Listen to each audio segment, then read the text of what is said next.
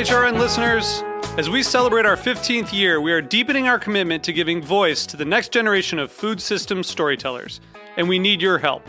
Our internship and fellowship programs help activate new possibilities for underrepresented and underestimated young people through experiential journalism, audio engineering, and production training.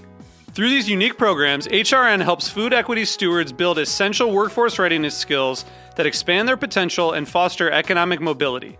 Please consider supporting these critical programs.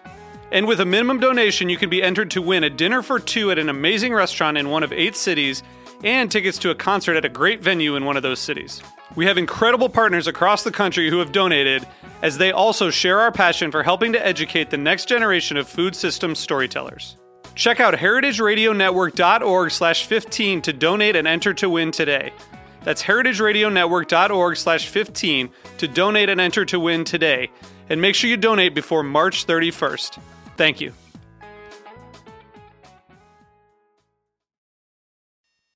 This episode is brought to you by 100 Bogart Street, a co-working building in Bushwick, Brooklyn.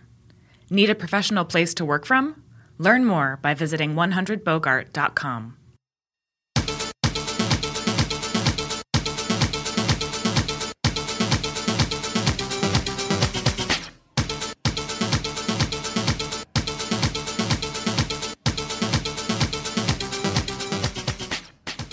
Hello, hello, Heritage Radio Network listeners tuning in from 150 countries around the world. About 1 million listens a month. And I know every single one of them loves and subscribes to Tech Bites, this show where we talk to innovators and influencers in the food tech space. We are live. Today is Tuesday, June 4th, 2019, if you're listening in the future, and I know many of you do. You probably are listening on your favorite podcasting platform like iTunes, Stitcher, Spotify, etc.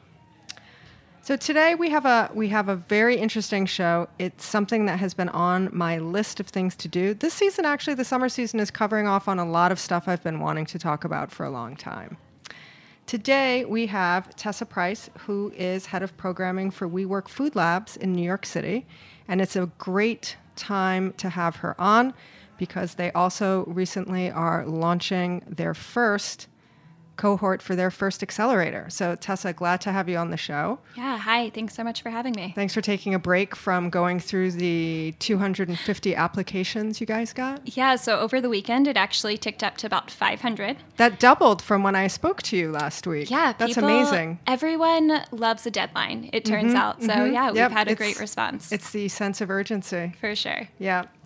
So we are going to do like we always do. We're just going to start the show talking about apps, new ones we've discovered, old favorites that have been living on the home screen maybe for like 10 years. First up on the mic, is he in the back? Yes. There he is. I'm here. I can't see you. Oh, hi. That's Matt Patterson. He is our engineer. He's sitting in this perfect spot. We have 2 windows between I try and make sure the I can never be studio seen. and Mission Control, and he's right in the middle. So Don't it looks look like at me. he's not there. That's why you're on radio. Yep.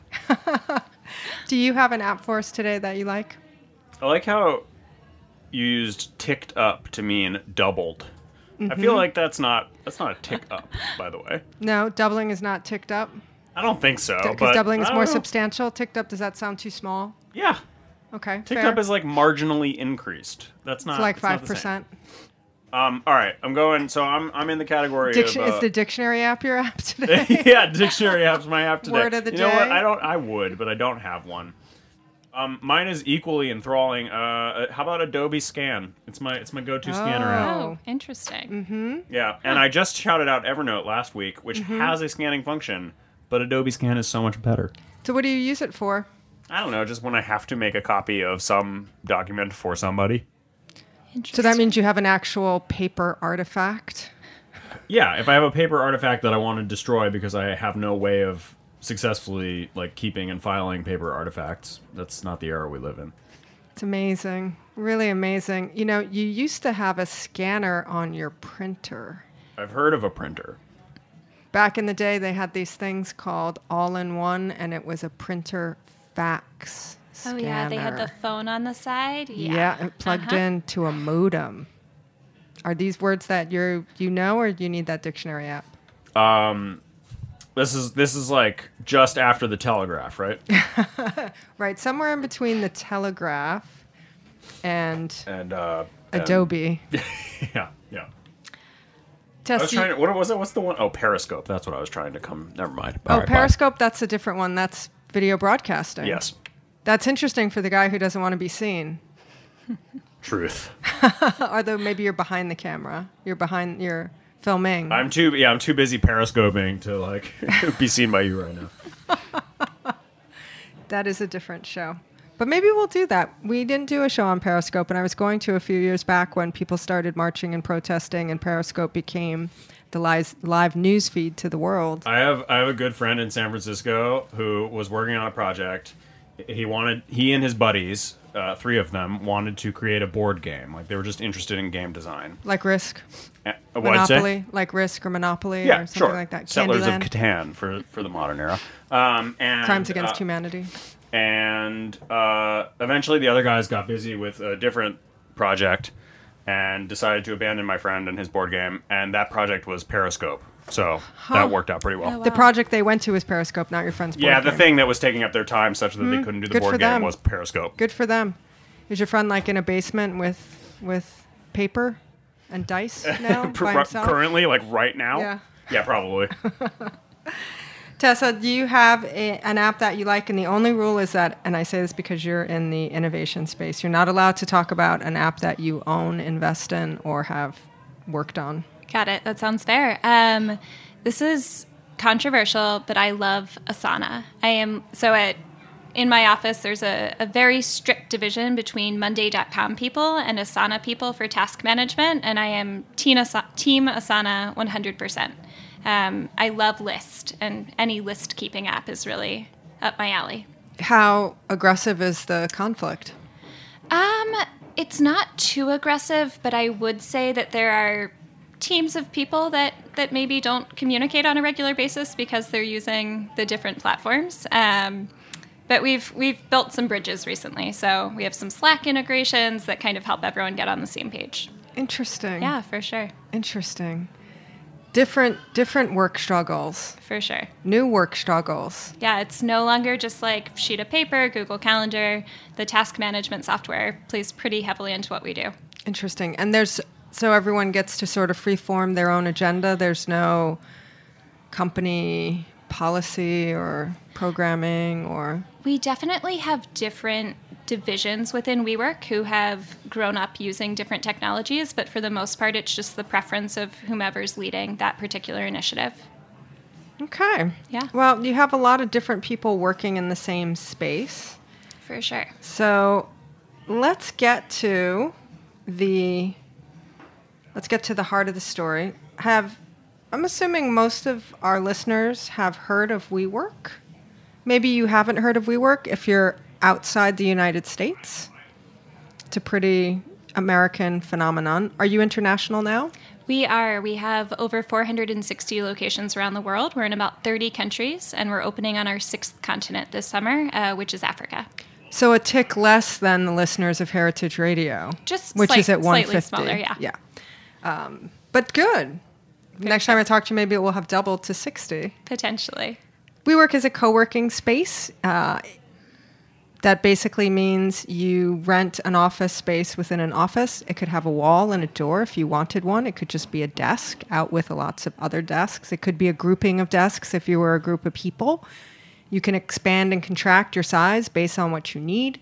It has it's basically, ready to go. You walk in and sit down, and it has coffee, Wi-Fi, photocopiers, meeting spaces, all that kind of stuff. So it's ready to go. And these types of shared working spaces have really become sort of, I think, the default standard for most startups, simply because it allows you to have a regular workspace for a much smaller financial investment than real estate typically costs, especially in a city like New York. So that's sort of the general progression of WeWork, and I'm sure there were so many... I always thought of WeWork as being downtown in Manhattan, filled with entrepreneur and startup people. And Sure. then I think it was last year, I went to a WeWork for a meeting in Midtown. off Fifth Avenue, like around 50th Street, maybe. There are a few up there for sure. And I walked in, and it was so Midtown corporate, like I couldn't believe it. Yeah. And it really surprised me. And all the people in there were corporate doing like financial business type stuff versus, Periscope startup. Yeah, it's been an interesting transition for sure. So as WeWork has grown, we've seen this shift in our membership, and about 40% of the Fortune 500 currently hold WeWork office space. So there has been this massive transition towards more enterprise-level companies versus those early-stage founders and startups. Is that because it's just financially more effective? Are they short-term office spaces for an enterprise company, which could mean anything less than 5 years? Yeah, I think there are a few advantages. I mean, it's a month-to-month commitment, or it can be a month-to-month commitment, which is great for teams that are growing or transitioning. I think a lot of people are really attracted to the culture of WeWork, the energy and the innovation that really surrounded WeWork in its early days and as we started to grow and expand. And I think a lot of larger businesses saw employees who maybe had worked for startups or who maybe interned and worked in WeWork offices early in their career, who were really attracted to that work style and really liked the flow and the functionality of the WeWork spaces, and they wanted to be able to activate that for their team. So we see a lot of these bigger businesses who are interested in innovating and interested in capturing a really vibrant workforce, and I think that WeWork speaks really well to those situations. So the space and the environment that WeWork creates is strong enough to be a malleable force to a traditional business. I think so. Because, I'm sort of thinking if you take a bunch of super corporate, very traditional office people, like a big office team, and you just drop them into the WeWork space, is the space enough to sort of change the workflow and change their point of view? We think if they're a tight corporate group. Yeah, I mean, I think that one of the really cool things that WeWork does is we study the way that people work in our spaces. We study the way that people move through our spaces. We know which tables people are more inclined to sit at. We know what resources people utilize the most frequently, and we can actually look at an organization and speak to them about their goals and the opportunities that they have and design a workspace that meets those goals. How do you study them?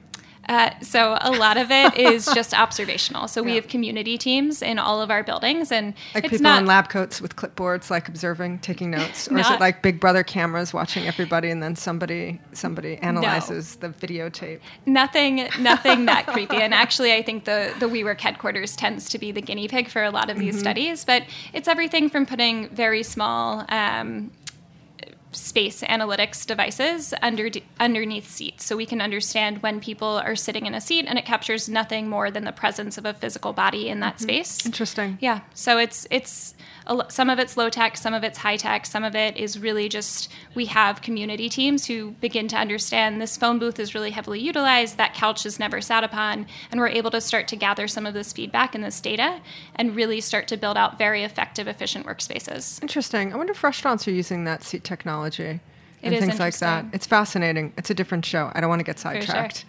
It's a rabbit hole we could very easily go down. Oh, yeah. But I think it's interesting that you bring up a restaurant, because if you ask a hostess, if you ask the hostess at Roberta's where people like to sit, she would immediately be able to tell you what the most popular seats are and which are ones that people ask to shy away from. And I think it's the same for our community teams. But out at the Tiki Garden, which they just recently redid, if you haven't been to Roberta's in a bit, the Tiki Garden's all brand new, the new bar and all that, it's pretty spiffy. They could use that technology out there to figure out what the popular tables are and things like that. In a restaurant where you're seated by a host, they're managing the tables, but in something that's larger where people seat themselves, or if that's the style of restaurant where people seat themselves, then, that could tell you. Interesting. Yeah. So the labs are an idea of getting back to that entrepreneur startup environment in a much more concentrated and comprehensive way. Absolutely. So how did it come to be that food was the first lab situation that started, and explain a little bit what the lab is exactly. Yeah, for sure. So, because again, my mind goes a little bit to the white lab coats and the clipboards. There are no lab coats, I promise. Although I kind of want one now. But the WEWORK Labs program launched in January of 2018, and the thought was really to provide dedicated physical workspace within WEWORK for early stage startups and their founders. There had always been a culture of innovation at WEWORK, but it had kind of fractured or scattered a little bit as we grew. And with the Labs program, we were actually able to bring early stage founders into the same dedicated physical locations. There are about 68 industry agnostic lab spaces operating around the world, and we support over 1,000 startups.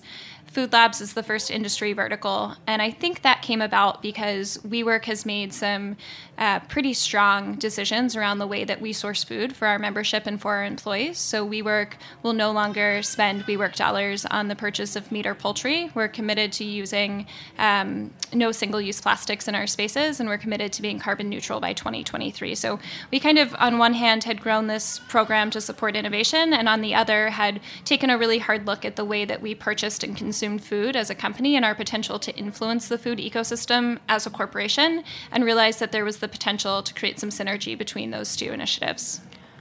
Does the food purchase commitment, where does dairy fall on the spectrum? Dairy is permitted. We do have Because I'm thinking of the coffee. Oh, yeah.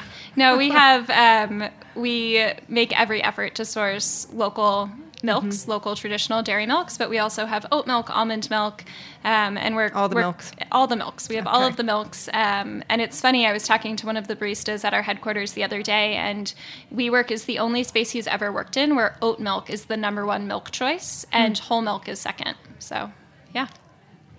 That must mean that you don't have a lot of people on keto. I guess not. I don't know. Or Whole30.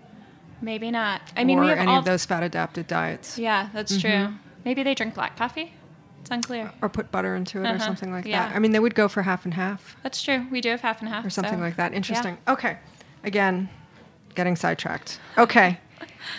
The other element about the labs is businesses apply to be in the space.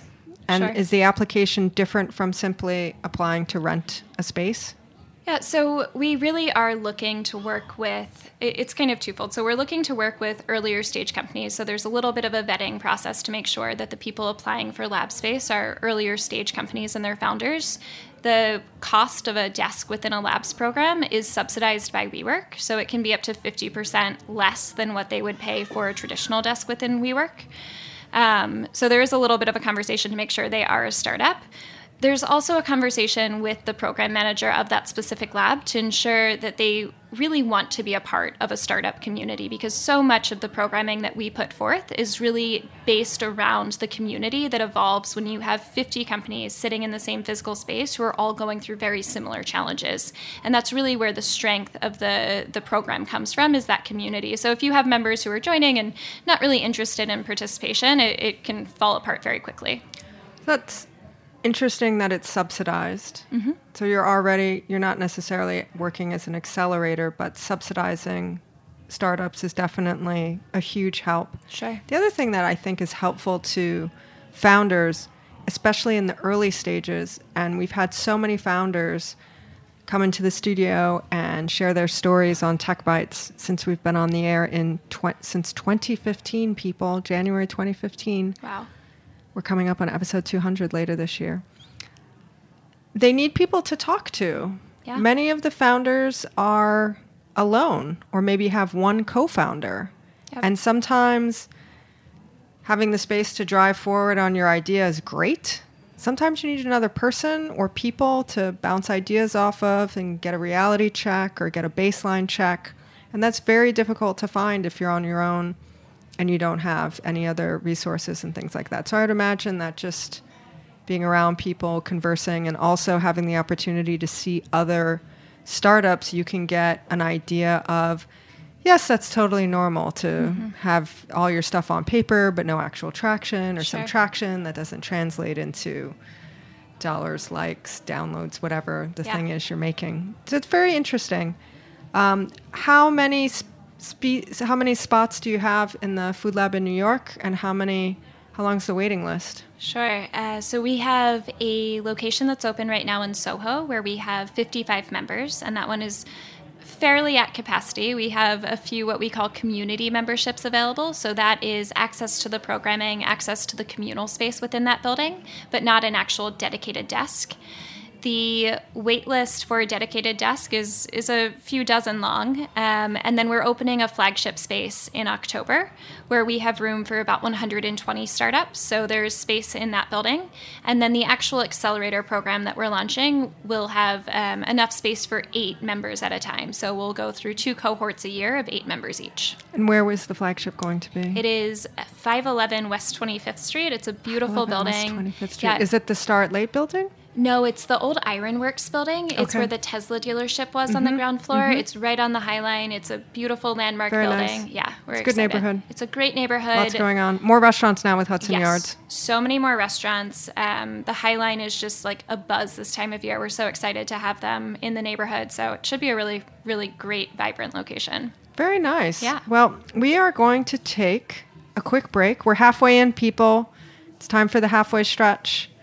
We're going to take a quick break and find out who is supporting this show. Did you know that Heritage Radio Network is a 501c3 nonprofit? Yes, we are. We keep the lights on and the mics hot out of the generosity of our sponsors, grants, and our members who are mostly listeners like you. It is summertime. It is our summertime member drive, and it is the perfect time while we're on the break for you to go to heritageradionetwork.org, click the beating heart, and become a member. While you're listening to the break, stay with us.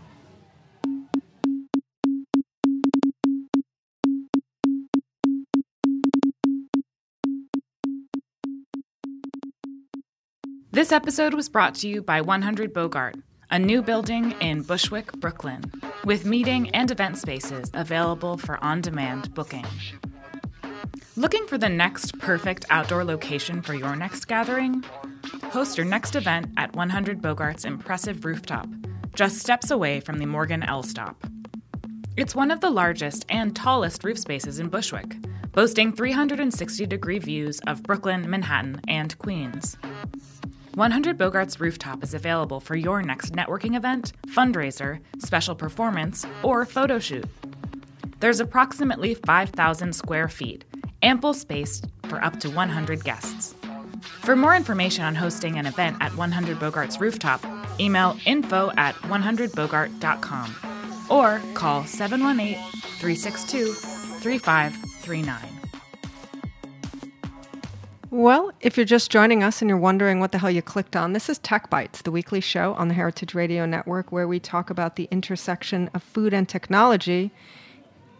Do you have a great food startup story you'd like to share? Are you an innovator with a company? Are you an investor or a VC person who's looking for companies? Or maybe you just have a cool app you want us to share with other listeners. Get in touch with us. We are super interactive. You can email us at techbites@heritageradionetwork.org or find us on social media at techbiteshrn. We would love to hear from you. Today, our intersection of food and technology is the WEWORK Food Labs, which has, for the past year and a half, been a community space for early startup food companies to come together, to work, talk to each other, engage in some programming. And this year, WeWork is launching their very first food accelerator program, which is very exciting. This past weekend was actually the deadline for applications. You got about 500 applications, which is amazing. We did. We're so excited.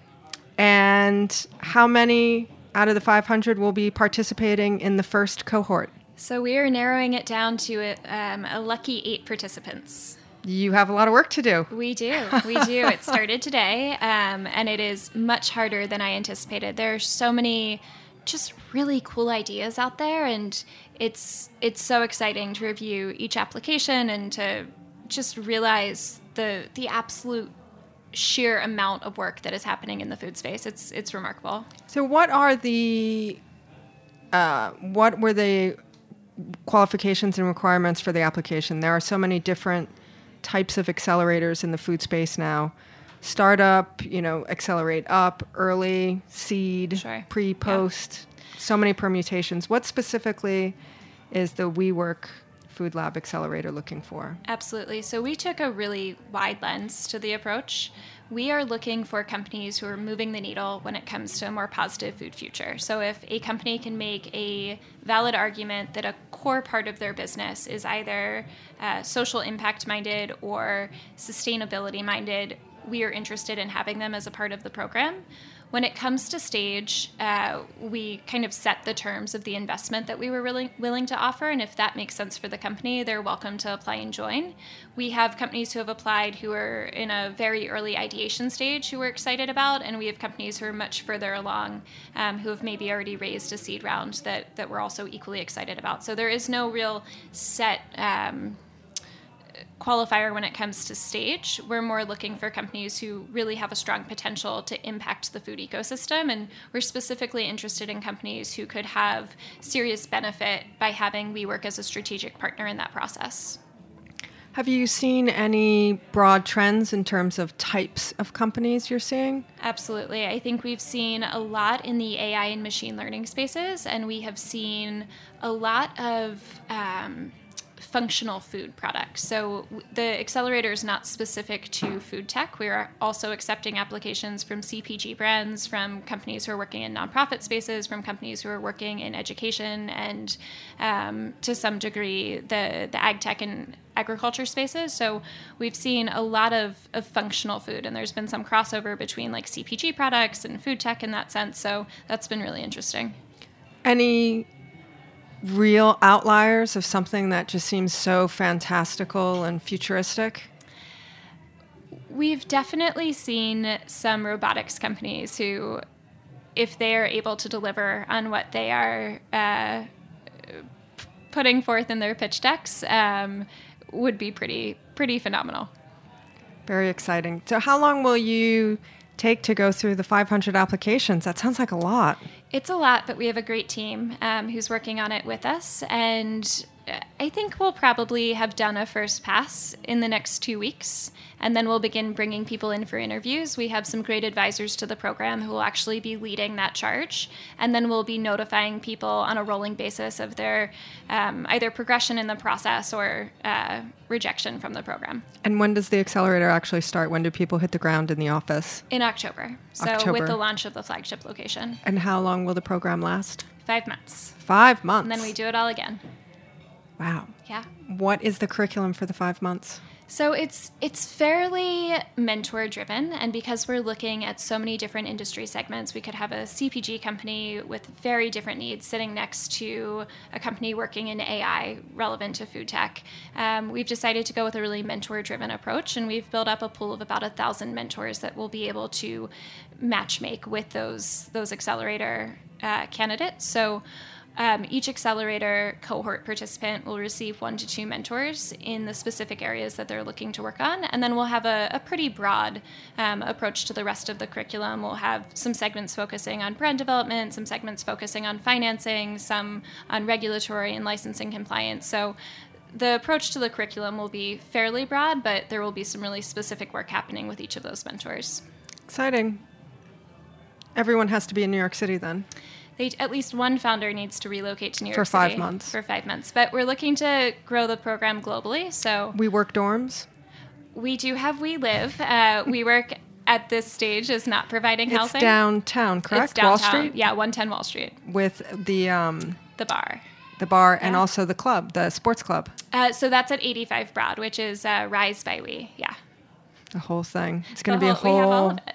Closed circle yes. of experience. Yeah. Especially now with Food Labs, we'll have We Eat. No, that's not our trademark team just had a minor panic attack when I said that, but yeah. Is there a restaurant coming? There are no plans for a restaurant yet, but we'll probably be partnering with some great ones. So we'll leave that up to some chefs for now. Oh, I would think WeWork would, just given the way the business is, its workspace and its people going in, I would think a restaurant would not be the most ideal food purveyor for WeWork. I would think that sort of the next generation vending machines would be very WeWork appropriate. You know, the Absolutely. Michelin starred chef ramen machine, the Cafe X Robo, you know, that kind of stuff where you had a very Jetsons futuristic staff lounge with all these amazing, super fresh vending machines. Absolutely. That would be fun. I could see that being like We Eat. Yeah, and we've talked to a bunch of them. What's hard about the vending machine is the actual stocking of the product. So in your typical office building in New York where you have 1,000+ residents, it can be really hard to maintain the stock on one or two vending machines, and they're fairly expensive to place. So that's something we've seen as a little bit of a road bump. Delivery is also huge for us. So if someone could figure out a way to efficiently deliver group orders into co-working spaces, I think that would be a big win. We've also talked to a few companies who are doing completely automated robotic meal experiences. So it is a vending machine, but it's more of an automat in the sense that it is it's meal making prepared something for you. Yeah, so that's how the coffee vending machines Sure. are, and the ramen vending machines that Sure. I've seen. Yeah, I tried one of the ramen vending machines the other week, and it was absolutely amazing. So cool. So crazy. Yeah, it's Future's nuts. now. The future is right now. It's the Futurama.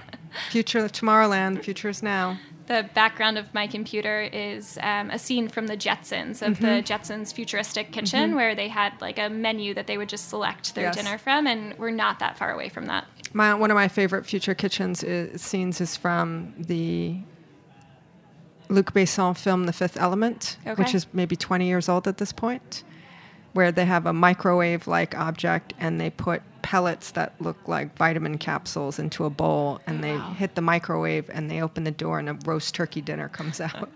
That's amazing. I'll need to watch It's a great that. movie. It's quite good. Huh. I'll need to watch it. Yeah, it's still holding up after all these years. It's like a fun sci-fi thing. Bruce Willis and Mila Jovovich. Spectacular. Oh, very cool. Yeah. So lots of companies, lots of different spaces who have applied. What does your founder demographic look like? Are you going to be evaluating the companies on who the founders are also and have a balance of demographic of founders? Is that part of how you're looking at the companies? Is it purely the product? Yeah, we don't have any set parameters for like what our ideal cohort blend looks like. Founder personality is huge. Founder energy is huge. The experience of each founder is really substantial. I think if you look at our overall program right now, it's really diverse. We have founders who are Michelin star chefs, and we have founders who have recently moved to the US and are launching their very first startup. For some of them, it's actually even a first job. So it's a pretty diverse cohort right now, and I really think we're just more looking for the energy and the passion behind the idea than anything else. In terms of just rough numbers, half women, 3/4 men, small percentage? How is it looking in terms of national, That's a good international, question. men, women? Yeah, no, it's a good question. I would say Too soon to tell. You haven't opened all the envelopes yet. it's hard to tell. I would say from the envelopes that we have opened, it's looking fairly diverse. More located in the U.S. than international, but we've definitely had a pretty amazing response from both Southeast Asia and Europe. But yeah, it's feeling pretty 50-50 from a male-female split.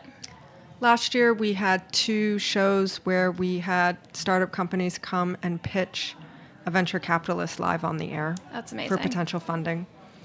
And it was a lot of fun. And we promoted the show leading up to it to ask for submissions to people to send decks. Sure. And I really wanted to have some women founders. Yeah. Financing for women founders and women's, run startups is a conversation that we've been having for years. It's not really getting that much better.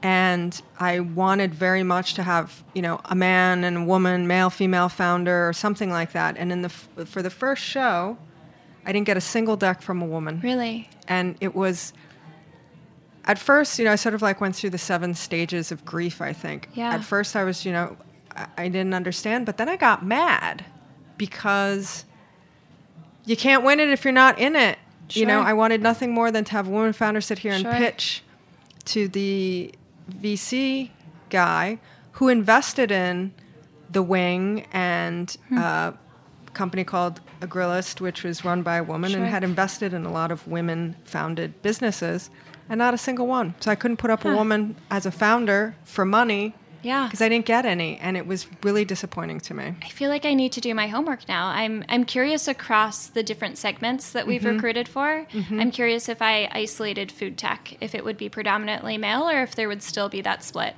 That's interesting because I've worked previously in the startup space, but more in the CPG catering space and CPG hospitality space with food startups. And there you see a really strong presence, especially in New York, of female founders. And I'm wondering if that doesn't translate to the food tech space. I'll definitely go back and look. There are female founders, but they didn't submit. That's interesting. They just didn't submit. And there are some female, and I've done shows with women CEOs and female founders just to sort of talk about the State of the Union and things like that. And just no one did.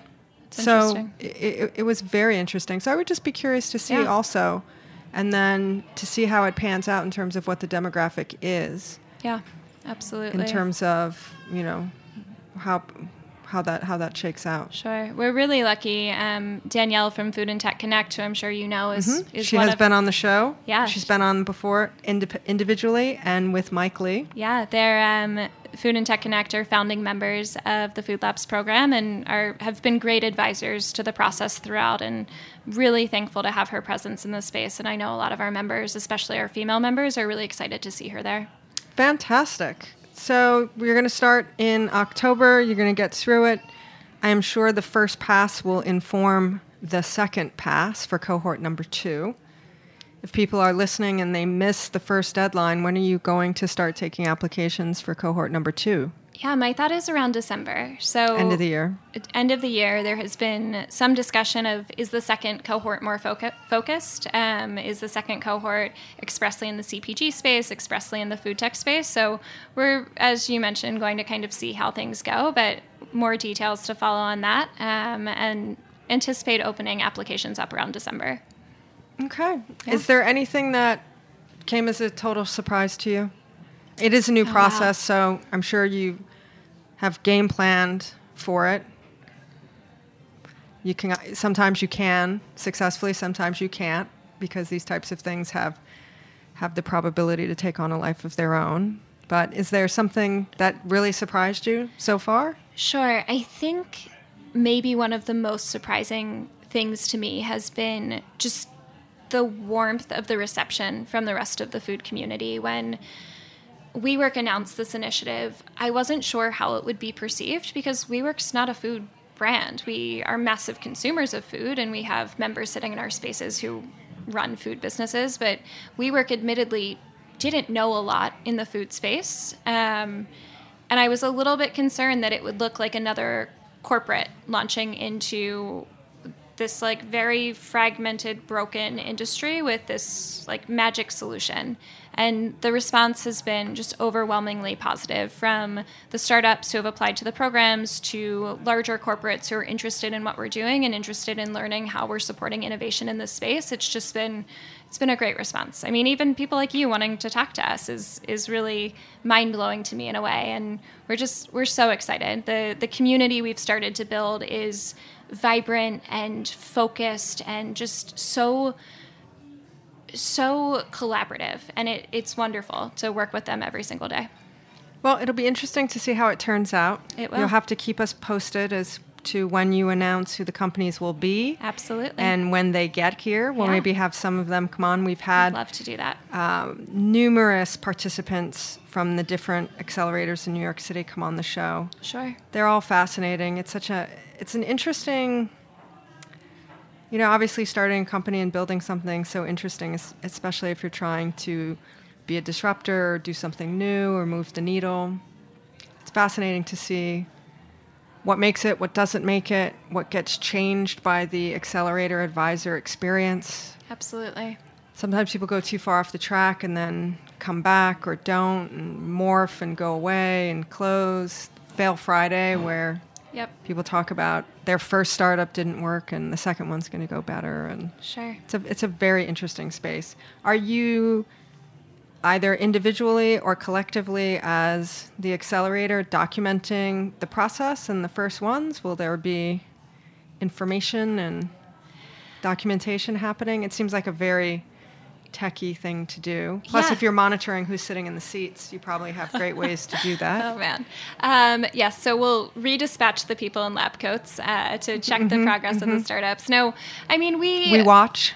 Yes, you watch. Our trademark attorney is just having a heart attack right now. So Little W's. Yes. Space. Little W's hyphen. All good. Amazing.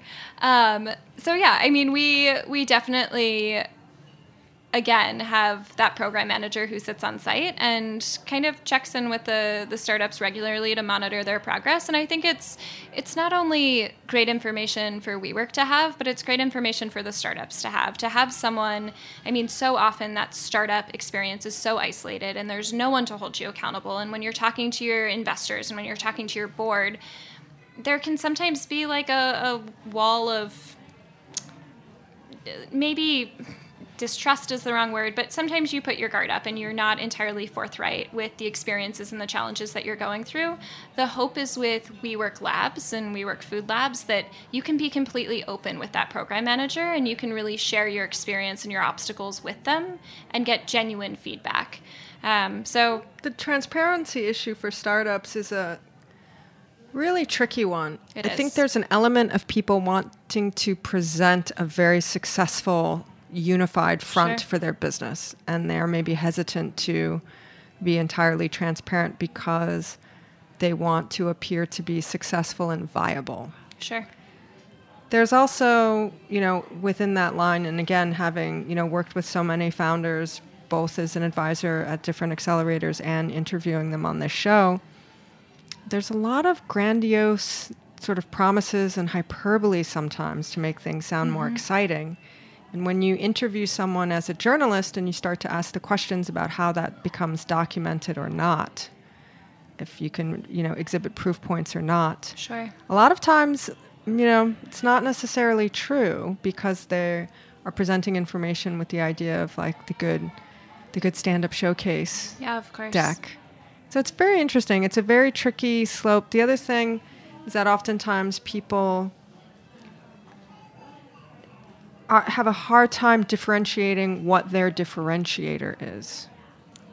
Yes, that's so true. And I mean, Google's really helpful for that. Yes, absolutely. Asking Google if there are other companies, knowing what your competitor set, what your comp set is so important. Oftentimes people say, oh, we are the only one doing this. And it's like, really? I actually had somebody on my show talking about that 2 years ago. Interesting. Yeah, so it'll be interesting times, but hopefully, being in that space will be fruitful, and there will be just a lot of new, exciting energy probably to be in the new flagship also. Absolutely. Yeah, it's been wonderful so far. Well, good luck getting through you. those 500 applications. To listeners, I'm sorry that you cannot apply now, but where should people go to keep tabs on what's happening with the current accelerator and make an application to become a member at one of the WeWork Food Labs? Absolutely. So they can go to WeWork.com/foodlabs, or they can reach out to us directly via email at foodlabs@WeWork.com. Fantastic. Yep. That is easy enough. And WeWork is all over social media at WeWork. All one word, no hyphens. I want to thank Tessa Price for coming to Bushwick, to Roberta's Pizza, to the Heritage Radio Network studio to talk about their exciting new accelerator. We will have to have you back with some of your cohort. Absolutely. We should even maybe do a show from your space. That would be fun. Maybe like the final of the 8 should be like selected or some of the live on air. programming. Yeah. We're very good at food tech programming here on Tech Bites. I have heard, yes. So look out for that. Thank you for coming. If you are a first-time listener, come back and see us. We broadcast live on Tuesday Eastern Standard Time at 6 p.m. If you can't listen live, you can find us on your favorite podcasting platform, iTunes, Stitcher Radio, Spotify. You can also find us online at heritageradionetwork.org, also the place where you can click the beating heart and make a donation and become a member. We are celebrating our 10th anniversary, and we would like to be on the air for another 10 more years. We have 35 live shows every week talking about everything from opening a restaurant, farm report, brewing, cheese, fermenting, cherry bomb. Lots of good stuff. Help us stay on the air. Give us a donation. Maybe what you spent on coffee or pizza this week. If you designate your donation to Tech Bites, I will send you something special along with my undying love. I am Jennifer Leuzzi, and this is Tech Bites.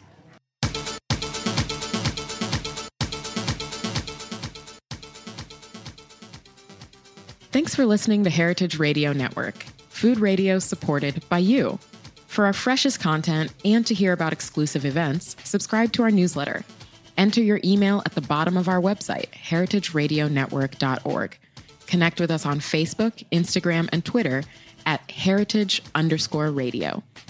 Heritage Radio Network is a nonprofit organization driving conversations to make the world a better, fairer, more delicious place. And we couldn't do it without support from listeners like you. Want to be a part of the food world's most innovative community? Rate the shows you like, tell your friends, and please join our community by becoming a member. Just click on the beating heart at the top right of our homepage. Thanks for listening.